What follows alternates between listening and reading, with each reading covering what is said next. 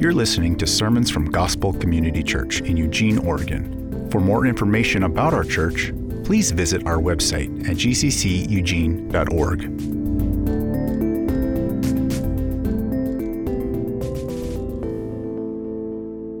We've been preaching through Isaiah, specifically one verse, Isaiah 9:6, for the past few weeks. And we're going to continue in that series this morning as we talk about the everlasting Father and what it is for the everlasting Father to give us everlasting loves. And so the main point this morning is going to be the everlasting arms. There's an old traditional hymn called Leaning on the Everlasting Arms, if you've never heard of it. And so that hymn specifically is taken from Deuteronomy chapter 33, where it talks about God's everlasting arms.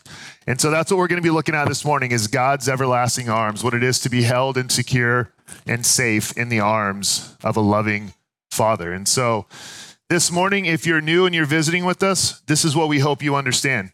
The gospel. And the gospel means good news. And the good news follows bad news. The bad news is that none of us can live the life that God has set out for us to live. Literally, we celebrate Christmas because we understand this. Jesus showing up on earth said to every human being, you have not measured up to God's standard. That's what Christ is doing on earth. We have the birth of Christ we celebrated because Christ showed up, God in human flesh, saying, you haven't done it. That's why I'm here.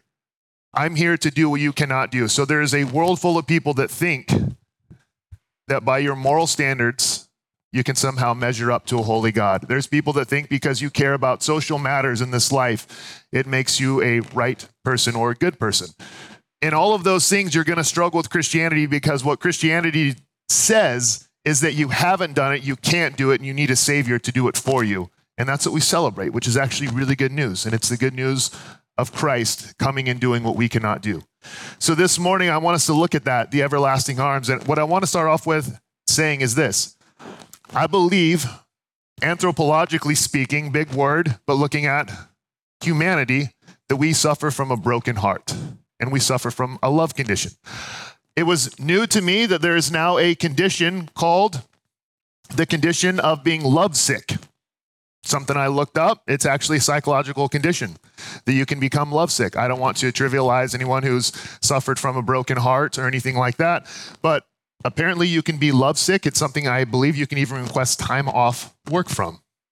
So, I even read some strategies on what to do if you are struggling with love sickness. One of them was you can think of all the faults and failures of the person that you are struggling of love sickness from, so that you can be reminded that they're not as unique as they thought they were. I was like, wow, the way to get over stuff is to think about how awful someone is. Okay.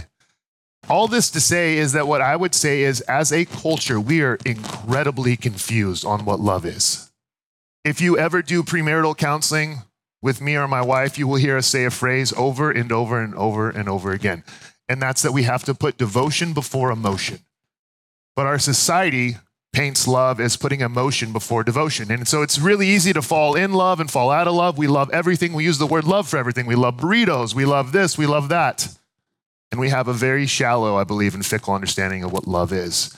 And so when the Bible talks about love, God's everlasting love, God's eternal love, I think it's hard for us to even grasp what it is, because we read so much of what our culture says about love back into the Bible instead of letting the Bible shape love and let that read into the culture. So with that, let's pray. Father, where we are confused about what love is, I pray that through your word, through the truth of who you are, of what you've done, of the greatest display of love, sending your son to rescue us, that our hearts would be floored. That, Father, you would realign our understanding of what love is. I pray for our church members and our church family that the world would know that we're your disciples by the way that we love one another. I pray for those that are also our members, that the people that aren't a part of our church family, the people that we live by, the people that we work with, would see a reflection of your love in and through our lives. Father, thank you for the good news of the gospel. Thank you for sending your son to rescue us. Teach us about your love and heal our wounded hearts, our broken hearts. We pray in Jesus' name. Amen. There's a popular sport. It's become popular over the past 20, 30 years. It's called Brazilian Jiu-Jitsu. And in Brazilian Jiu-Jitsu, you essentially are trying to get your opponent to say uncle. You're trying to get them to tap out. And there are many different ways you can do this. You can do this through chokehold. You can do this through joint manipulations. There's many different ways. My wife will never tell you this. She's not in here today, and so I kind of have free reins. But my wife has competed at a couple Brazilian Jiu-Jitsu tournaments. And she was a brand new white belt whenever she was doing this. And so I was there coaching her, and so was my friend. And she won 2 tournaments with a move that isn't even really a move. What she would do is she was in such a state, and she would tell you of panic, that she would get into a position. Hang on. Also, we're playing with the new mic today, so just be patient with us as we kind of deal with fixing it. So my wife would get into this position, and when she was there, she would grab hold of her opponent, and she would essentially smother them. And so she would say she did this because she was panicked. And so I'm trying to coach her to her next move. I'm like, all right, that's a good position now. Let's do this and do this. And then before you know it, her girl that she was going against just started tapping. And I was like, what is she tapping to? That's not even a move. So her next match, she does the same thing. And then so I'm trying to coach her again, and I'm saying, hey, and my buddy goes, hey man, why don't you just let her do her thing? It seems to be working for her. And I was like, it's a solid point. Just let her. He's like, yeah. I was like, what is it? He's like, I don't know. I just think she's smothering them to death. And I was like, that's great. And so she literally won 2 tournaments off not knowing a single submission, but simply smothering her opponents to death. She would just get them and squeeze so tight and so hard with her gi and everything wrapped around them that they would just panic and tap out. And so she would smother them to death. There is now a move in Brazilian Jiu-Jitsu. It's called the smother choke or the mother's milk choke, which is just anyways. And she's like, wait a minute. She was like ticked. She was like, I did that before that was like a move or something like that. And so she wants a little bit of credit for that. But all this to say, as we think about smothering, I would say this. Our broken heart condition is this, that we grab hold of things in this life that are created things instead of the creator, and we attempt to smother them. We attempt to grab a hold of those things to give us a sense of worth, a sense of completeness, a sense of satisfaction, a sense of something, to feel something within us. Or we look to things for approval, and we want the love so desperately from something else or someone else to love us that we live life with this broken heart condition of trying to smother something or plead with someone or something else to love us and love us deeply. I would say this big statement: if you want to die a million deaths in this lifetime, live for the love and approval of man. If you want to rob yourself of joy, give your heart away to loving all things in this world above everything else. If you want to be restless, then don't rest until you find that one person or one thing who is going to complete you. We are people looking for love, as the old song goes, in all the wrong places. So what does the word say? Where does this come from? If you actually go back to Genesis 1, what you see that God created all things. I'm presenting you right now, teaching you the Christian worldview of creation and where things went wrong and where the broken heart came from, is that God created everything. And he called it good. And then God created humanity, and he called it very good. That word there, good, is actually the Hebrew word tov, which means pleasant or desirable. So God creates things, and God creates humanity, and he looks at his humanity and he says, oh, it's desirable. It's pleasing. It's good. And then something happens. By chapter 3, we see what's called sin enter the picture of humanity. And what we see is a broken heart that follows. What I mean by that is we see humanity start loving other things more than God and start seeking the love of other things to receive them instead of God's love. And we see the fracture that has happened across the human race. And here's the truth that's hard for us to swallow. We so want to believe that the problem with humanity is something that happens outside of our door, outside of our house. That there's something broken out inside the world. But the truth is let's try this just for fun. You guys try this in the holiday season, okay? Get all of your loved ones into the same household together and lock those doors from everything bad outside, and then let me know how it goes on the inside of that house. And then what'll happen is you'll start to know so-and-so's a real pain in the butt. You could get them out, and before you know it, there might be one or there might just be a couple of you left, and you notice that there's still this tension. Why?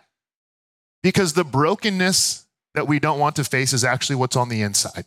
What's easy to do is point and say that it's something out there in the world. But the reality is, what the Bible speaks to, is it's something in here that is broken. Therefore, we become obsessed with love, loving things or trying to be loved by things. And I love what J.R. Tolkien says. He says this: the praise of the praiseworthy is above all rewards. The praise of the praiseworthy is above all rewards. In other words, we are people longing to have someone look at us and say, you are pleasing, you are delightful, you are acceptable, you are good. Our way to fix humanity's broken heart problem is to then try and love other things or get other things to love us, instead of realizing what we need is the everlasting Father and his everlasting love and to be held in his everlasting arms. And if it's not that, we will run a restless course trying to find something in this world to satisfy what only God can. Let's look at Isaiah 9:6. For to us a child is born, to us a son is given, and the government shall be upon his shoulder, and his name shall be called. Remember last week we looked at these and discussed these are ultimately titles. That's what we have. We have Wonderful Counselor, Mighty God, Everlasting Father, and Prince of Peace.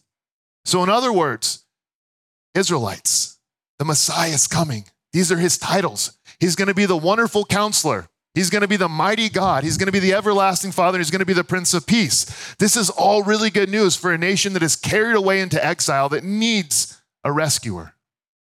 And this is what we are told, that he is going to be born and is going to be these things. Think about it this way. Jesus is the Wonderful Counselor who has planned our salvation in eternity past. He is the Mighty God who's the only one who has the power to accomplish it through his perfect shed blood on the cross for us. And he's the Everlasting Father who doesn't just pay the price, but wants to give us something: his love and safety in his arms for all eternity. You see, this was good news because could be easy for the Israelites to read this and say, this is what your Messiah is going to be like. He's going to be a wonderful counselor. He's going to be wise like Solomon. He's going to be a mighty God. We talked about El Gabor, like David, one who's a champion who can take out the giants. We know that Jesus planned salvation. We know that Jesus accomplished the salvation. But then you might go, I don't know. Is he just this king that sits far off and reigns? No. This would be good news, because he goes on to say, he's not like any other king that sits in a high place, that stays disconnected and removed from the people of his land. He's saying this is the kind of Messiah who's a father, which means this: he sees all, he knows all, and he has deep compassion and investment into his people. You see, Jesus is everlasting. That means that Christ has always existed. He's always been around. There's never been a time when Christ has not been. It's not saying that Christ is God. What it's saying is, even what Ian read, is that Christ is going to come and he's going to be the exact imprint of the nature of God. If you ever want to know what God is like, if you're a Christian or a non-Christian and you want to know what is the God of the universe like, read Matthew, Mark, Luke, and John and look at the life of Christ, because he is the exact imprint of the nature of God. See, the mystery of the Trinity is that we have one God who exists in three persons. Not one God who changes hats, but one God who is three distinct persons. And it's in Jesus that we get to see what this God is like. What is he like? Well, first, the Father's compassionate. That's good for us to know. Isaiah makes it clear in Isaiah 55, 8 and 9. We won't look at that now, but you need to hear this. Isaiah says, and he's quoting God, that my ways are not your ways. In other words, I am a father. And to any parent in the room, you know that we can be short on patience. We can become calculated. We can become frustrated really easily. And our problem is this, is that then we look at the father that we are, or we look at the fathers that we have had, sometimes good, sometimes not. And then we go, God must be like that. And God assures us that my ways are not like yours. Don't look at fathers and then think that's me. Look at me. And he describes who he is. In Exodus 34, he tells us that he is merciful, long-suffering, that he's patient. And we see that God is compassionate.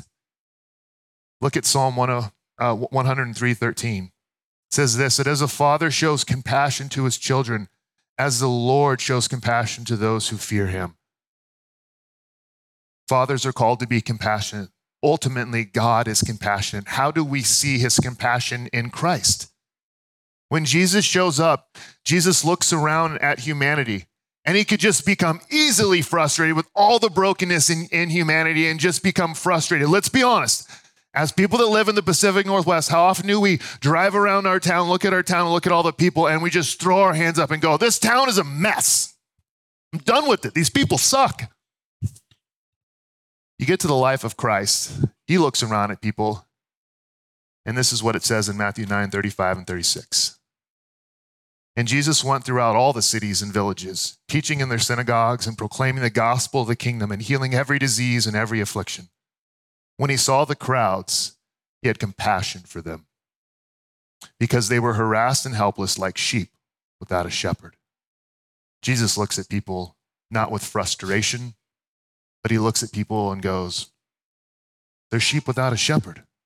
They're lost. They're helpless. They're hopeless. If you want to know what God is like, look at Christ. It is absolutely amazing. He looks at brokenness in the world and he's filled with compassion. The word for compassion here, it's actually this inward gut, pity. It's the same word that's used when the prodigal son returns back to the father and the father runs out to meet him. He's filled with such a deep, deep sense of love that it's almost hard to contain. That's the kind of love and compassion that Christ has. You see, when we talk about the everlasting arms of an everlasting Father, an everlasting King, we understand that first those arms that we're held in are not the God who's just constantly triggered by us, frustrated by us, ready to smoke us, just, oh, come on, you're still doing that over and over and over again. We are reminded of a God who has incredible compassion, incredible patience. But we're also reminded of this God's love and this God's approval. How much would it change? Let me ask you this. How much would it change your life to know that the everlasting Father, the eternal God, looks upon you and rejoices, delights over you? You have not a partial sense of his approval, but you have the fullness of his approval. So no matter what setting you go into, whether you're in work, whether you're giving a public speech, anything like that, that the God of this universe, the most important person in the room, the most important person in the entire universe adores you. Would it change the way you live life? Yeah. As someone who coaches jiu-jitsu, I watch people. And I get to watch sometimes the people in the room that are looking for their parents. And as I coach T-ball from a young age, you start to watch little boys do this. They're constantly looking over to their dad to see their dad's look and whether they have their dad's approval or not. And it doesn't go away. This week I was coaching a young man who was 30 years old. And as I was working with him, he kept looking over at the other coach in the room, and that coach was leading the class, and you could tell he was just wanting that coach to see everything that he was doing, still longing for approval. It's as if we know deep within us, we have this longing to have someone look over us with delight, with approval, with praise. And so therefore, again, we try to love things and wrap our existence around things, or we try to seek the love of other things, thinking those things will somehow satisfy us. And yet, if you're anything like me, you go from endeavor to endeavor to endeavor to endeavor. You try this, you try this. Next thing, you have a next hobby. Next thing, you have something else. Next thing, you think, this is going to be the thing. And you go from thing to thing to thing, somehow thinking that this next thing, this next endeavor, this next venture in life is going to provide the meaning that you need, only to realize it's the same as a new car. The smell eventually wears off. And it's because we have this problem. We are so quick to give our love to things, right? And I would call it our infatuation to things. So quick to think that if this thing or this person can love us, when in all reality, what we need is the everlasting Father and his everlasting arms and his everlasting delight. What's a way to tell that we have a love problem? I like what Dr. Timothy Keller does say. He talks about our comparison. By comparing ourselves to other people and trying to make ourselves look better than others, we are boasting, trying to recommend ourselves, trying to create a self-esteem resume because we are desperate to fill our sense of inadequacy and emptiness. The ego is incredibly busy. In other words, it is always drawing attention to itself. It is incredibly busy trying to fill the emptiness. And it's incredibly busy doing two things in particular, comparing and boasting. Christians, be honest. Walk in here this morning, you walk in every room. How often do we start comparing? Why? Why do we do that? Why do we internally start comparing and start judging? If we were secure in the Father's love, is that something that we would naturally do? Do we feel the need to fill up something by comparing ourselves to others, by bringing them down to lift ourselves up? We love to love things. I love talking with young people that tell me that their therapist has told them that they're struggling too much, loving other people, and that they need to spend more time focusing on loving themselves. Just really, really love that talk. And here's why. I have not met that person. We are experts at loving ourselves. We are experts at being selfish. We are experts at putting our needs in front of everything else. We are experts of loving things, thinking that somehow the things that we love are going to satisfy us. And here's the thing. If you love success and you worship success and you give your heart to success, then be prepared for this, to spend your life restless, constantly restless, looking at the success or lack of success within your own company, to constantly be looking at your bank accounts and stock markets and everything else, letting your emotions rise or fall based upon your love for success in your life.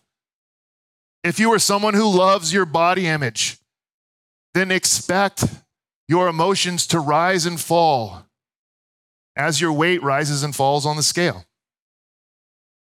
If you are someone who loves being needed by people, expect yourself to be really disappointed and to be really disheartened when people don't need you.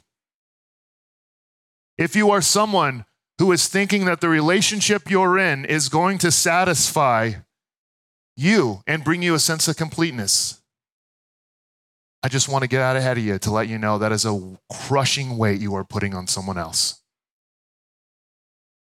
What do we need?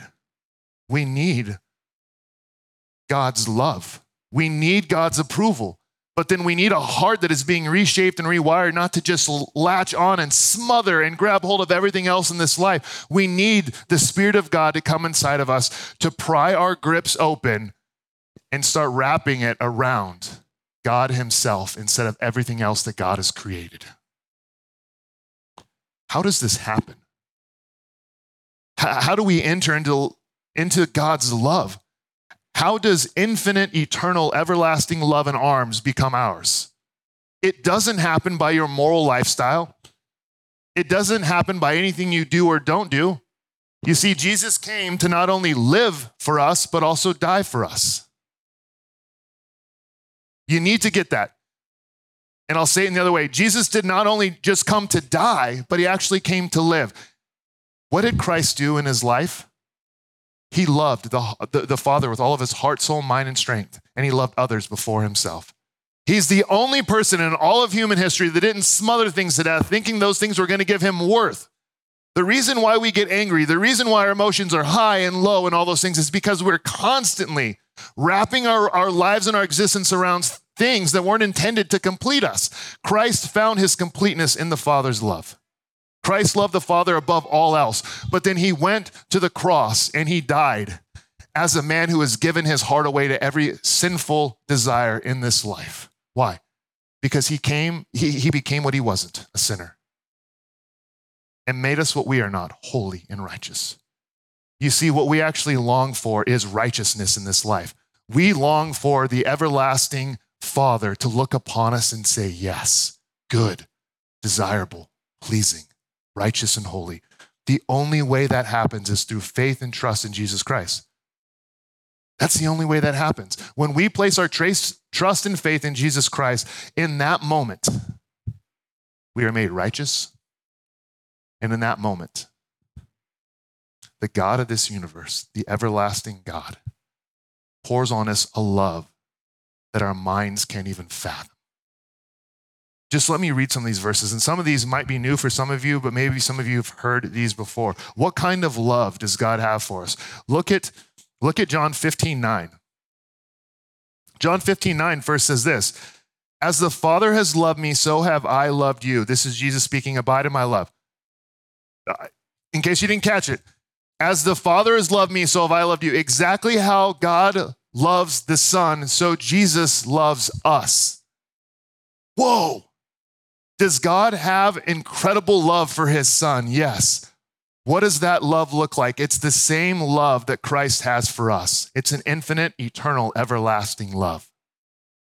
Jesus prays this in the high priestly prayer, John 17:23 and 24. He says, I and them and you and me, that they may become perfectly one, so that the world may know that you sent me and loved them even as you loved me. How does the Father love us? Even as he loves his own Son. Whoa. How much does God the Father love God the Son? Infinitely. That's the only type of love that is actually going to satisfy and complete our hearts. That's why we're smothering things. That's why we're running after things. That's why we're in relationships that we shouldn't even be in. That's why we're chasing things that we shouldn't even chase, because somehow we are thinking that this is going to heal our love sickness. This is going to fix our broken hearts. Our hearts need to be wounded. Our hearts need to be healed. They need to be mended and they need to be fixed. Only the everlasting arms and the everlasting love of the Father can do that. That's only made available through trusting with your whole existence in what Christ has provided and done and finished. But then we might ask, great, the Father's compassionate. He offers everlasting love, but are we safe? Are we secure? What if we sin? What if we stumble? What if we continue to struggle with the various addictions that we struggle with in life? I would say keep struggling. Repentance is the mark of a Christian life. That's turning from sin, turning to Christ. But what I would also say is this, is that those who Christ saves are those who Christ holds for all eternity. He says it himself, John 6:36-40. But I said to you that you have seen me and yet do not believe. All the Father gives me will come to me, and whoever comes to me, I will never cast out. For I have come down from heaven not to do my own will, but the will of him who sent me. And this is the will of him who sent me, that I should lose nothing of all that he has given me, but raise it up on the last day. If you're wondering what the will of God is, let's keep reading. For this is the will of my Father, that everyone who looks on the Son and believes in him should have eternal life, and I will raise him up on the last day. God's will. Believe in the Son. What happens? The compassionate Father gives you everlasting and eternal love, and he holds you in his everlasting arms to never be cast out, to never let go. And as a Christian, you need to know this. You're ultimately not holding God. God is holding you with everlasting arms. I love the passage in John. We don't have a slide for this, but John 13:23-25 says this. There was reclining on Jesus' bosom one of his disciples whom Jesus loved. So Simon Peter gestured to him and said to him, tell us who it is of who he is speaking. He, leaning back thus on Jesus' bosom, said to him, Lord, who is it? There's this scene where Judas one of the disciples is getting ready to betray Jesus, and so they're asking who it is. But the position that we find John in, the disciple whom Jesus loved, is leaning back against his Creator's chest, listening to his heartbeat, being held in the everlasting and secure arms of Christ, his Creator. That's what's offered to those of us who have trust in Christ. That's what our souls ultimately need. We need to be held in the everlasting arms. We need the delight that only Christ has. And then when we place our trust and faith in Jesus Christ, here's the beauty of what he gives us. God sees you in that moment as though you've given your love and full devotion to him. For all of your life, that's how you are seen. You're not seen by your life and how we fail in love and how we settle for generic loves. We are seen as people who have fully been devoted to God and to one another because Christ was and made that belong to us. But he also gives us a spirit to come inside of our lives and start to pry open our grip from smothering other things. That's going to be painful. My encouragement is embrace that kind of pain. Because when the Spirit comes in and starts to pry away the things that we're smothering in life, it's a good thing because what he's doing is wrapping our arms and our hands back around the Creator, reminding us that it's only giving our heart and love to the Creator who will never fail us. It's impossible for him to, that we're going to find satisfaction. What do we do as we wrap up here? 3 things. First, we embrace opportunities to love devotionally. So maybe right now you're struggling, you're in a marriage that's struggling, you're in relationships that's struggling. Let me say this. We're not that good at loving, devotionally speaking. We're good at loving emotionally speaking. As long as there's an emotion there that someone's provided, we can lean into that emotion in love. I see this in church families all the time. Difficult things happen. Hardships happen. You're a part of a family. And then what people do is they quickly bail. Why? Well, because as Billy Ann was saying, love requires sacrifice. Love requires devotion. And we're not that good at that. So if something's hard, it's just better to move on from it than to practice forgiveness like Christ has given us, to practice reconciliation like Christ has given us. And so I would say this, embrace any opportunities God gives you to love devotionally speaking, which means this, lean into times that you don't feel like doing something. Lean into opportunities that aren't just driven by your emotion. Like, hey, I was thinking about serving the church, but I'm waiting until I get this burning deep within. Guess what? That might not come, but trust what God does with your heart through the midst of sacrificial devotion. Embrace opportunities to love devotionally other people, people that are difficult to love. Here's the reality. You're probably that person for someone. Embrace the opportunities that God uses to unwrap your heart from the things you're smothering. What are those things? Talk about it in the context of community. The things that you're wrapping your heart around. Lastly, I'll say this. Embrace the gospel. Embrace the good news of what Christ has done. Embrace the everlasting arms of your Savior. How do I do that? By surrender. You rest in the fact that Christ has done it all, that Christ has paid it all, that he has a compassionate heart for those that are in him, that he has love that is unshakable for you. Not based upon what you do or don't do, and that you're held by him in his everlasting arms. Let's pray. Father, thank you that you are good. Thank you that you sent your son as the exact imprint of you. Thank you, Jesus, for your compassion. Thank you for your love, and thank you for your everlasting arms. We pray in your name. Amen.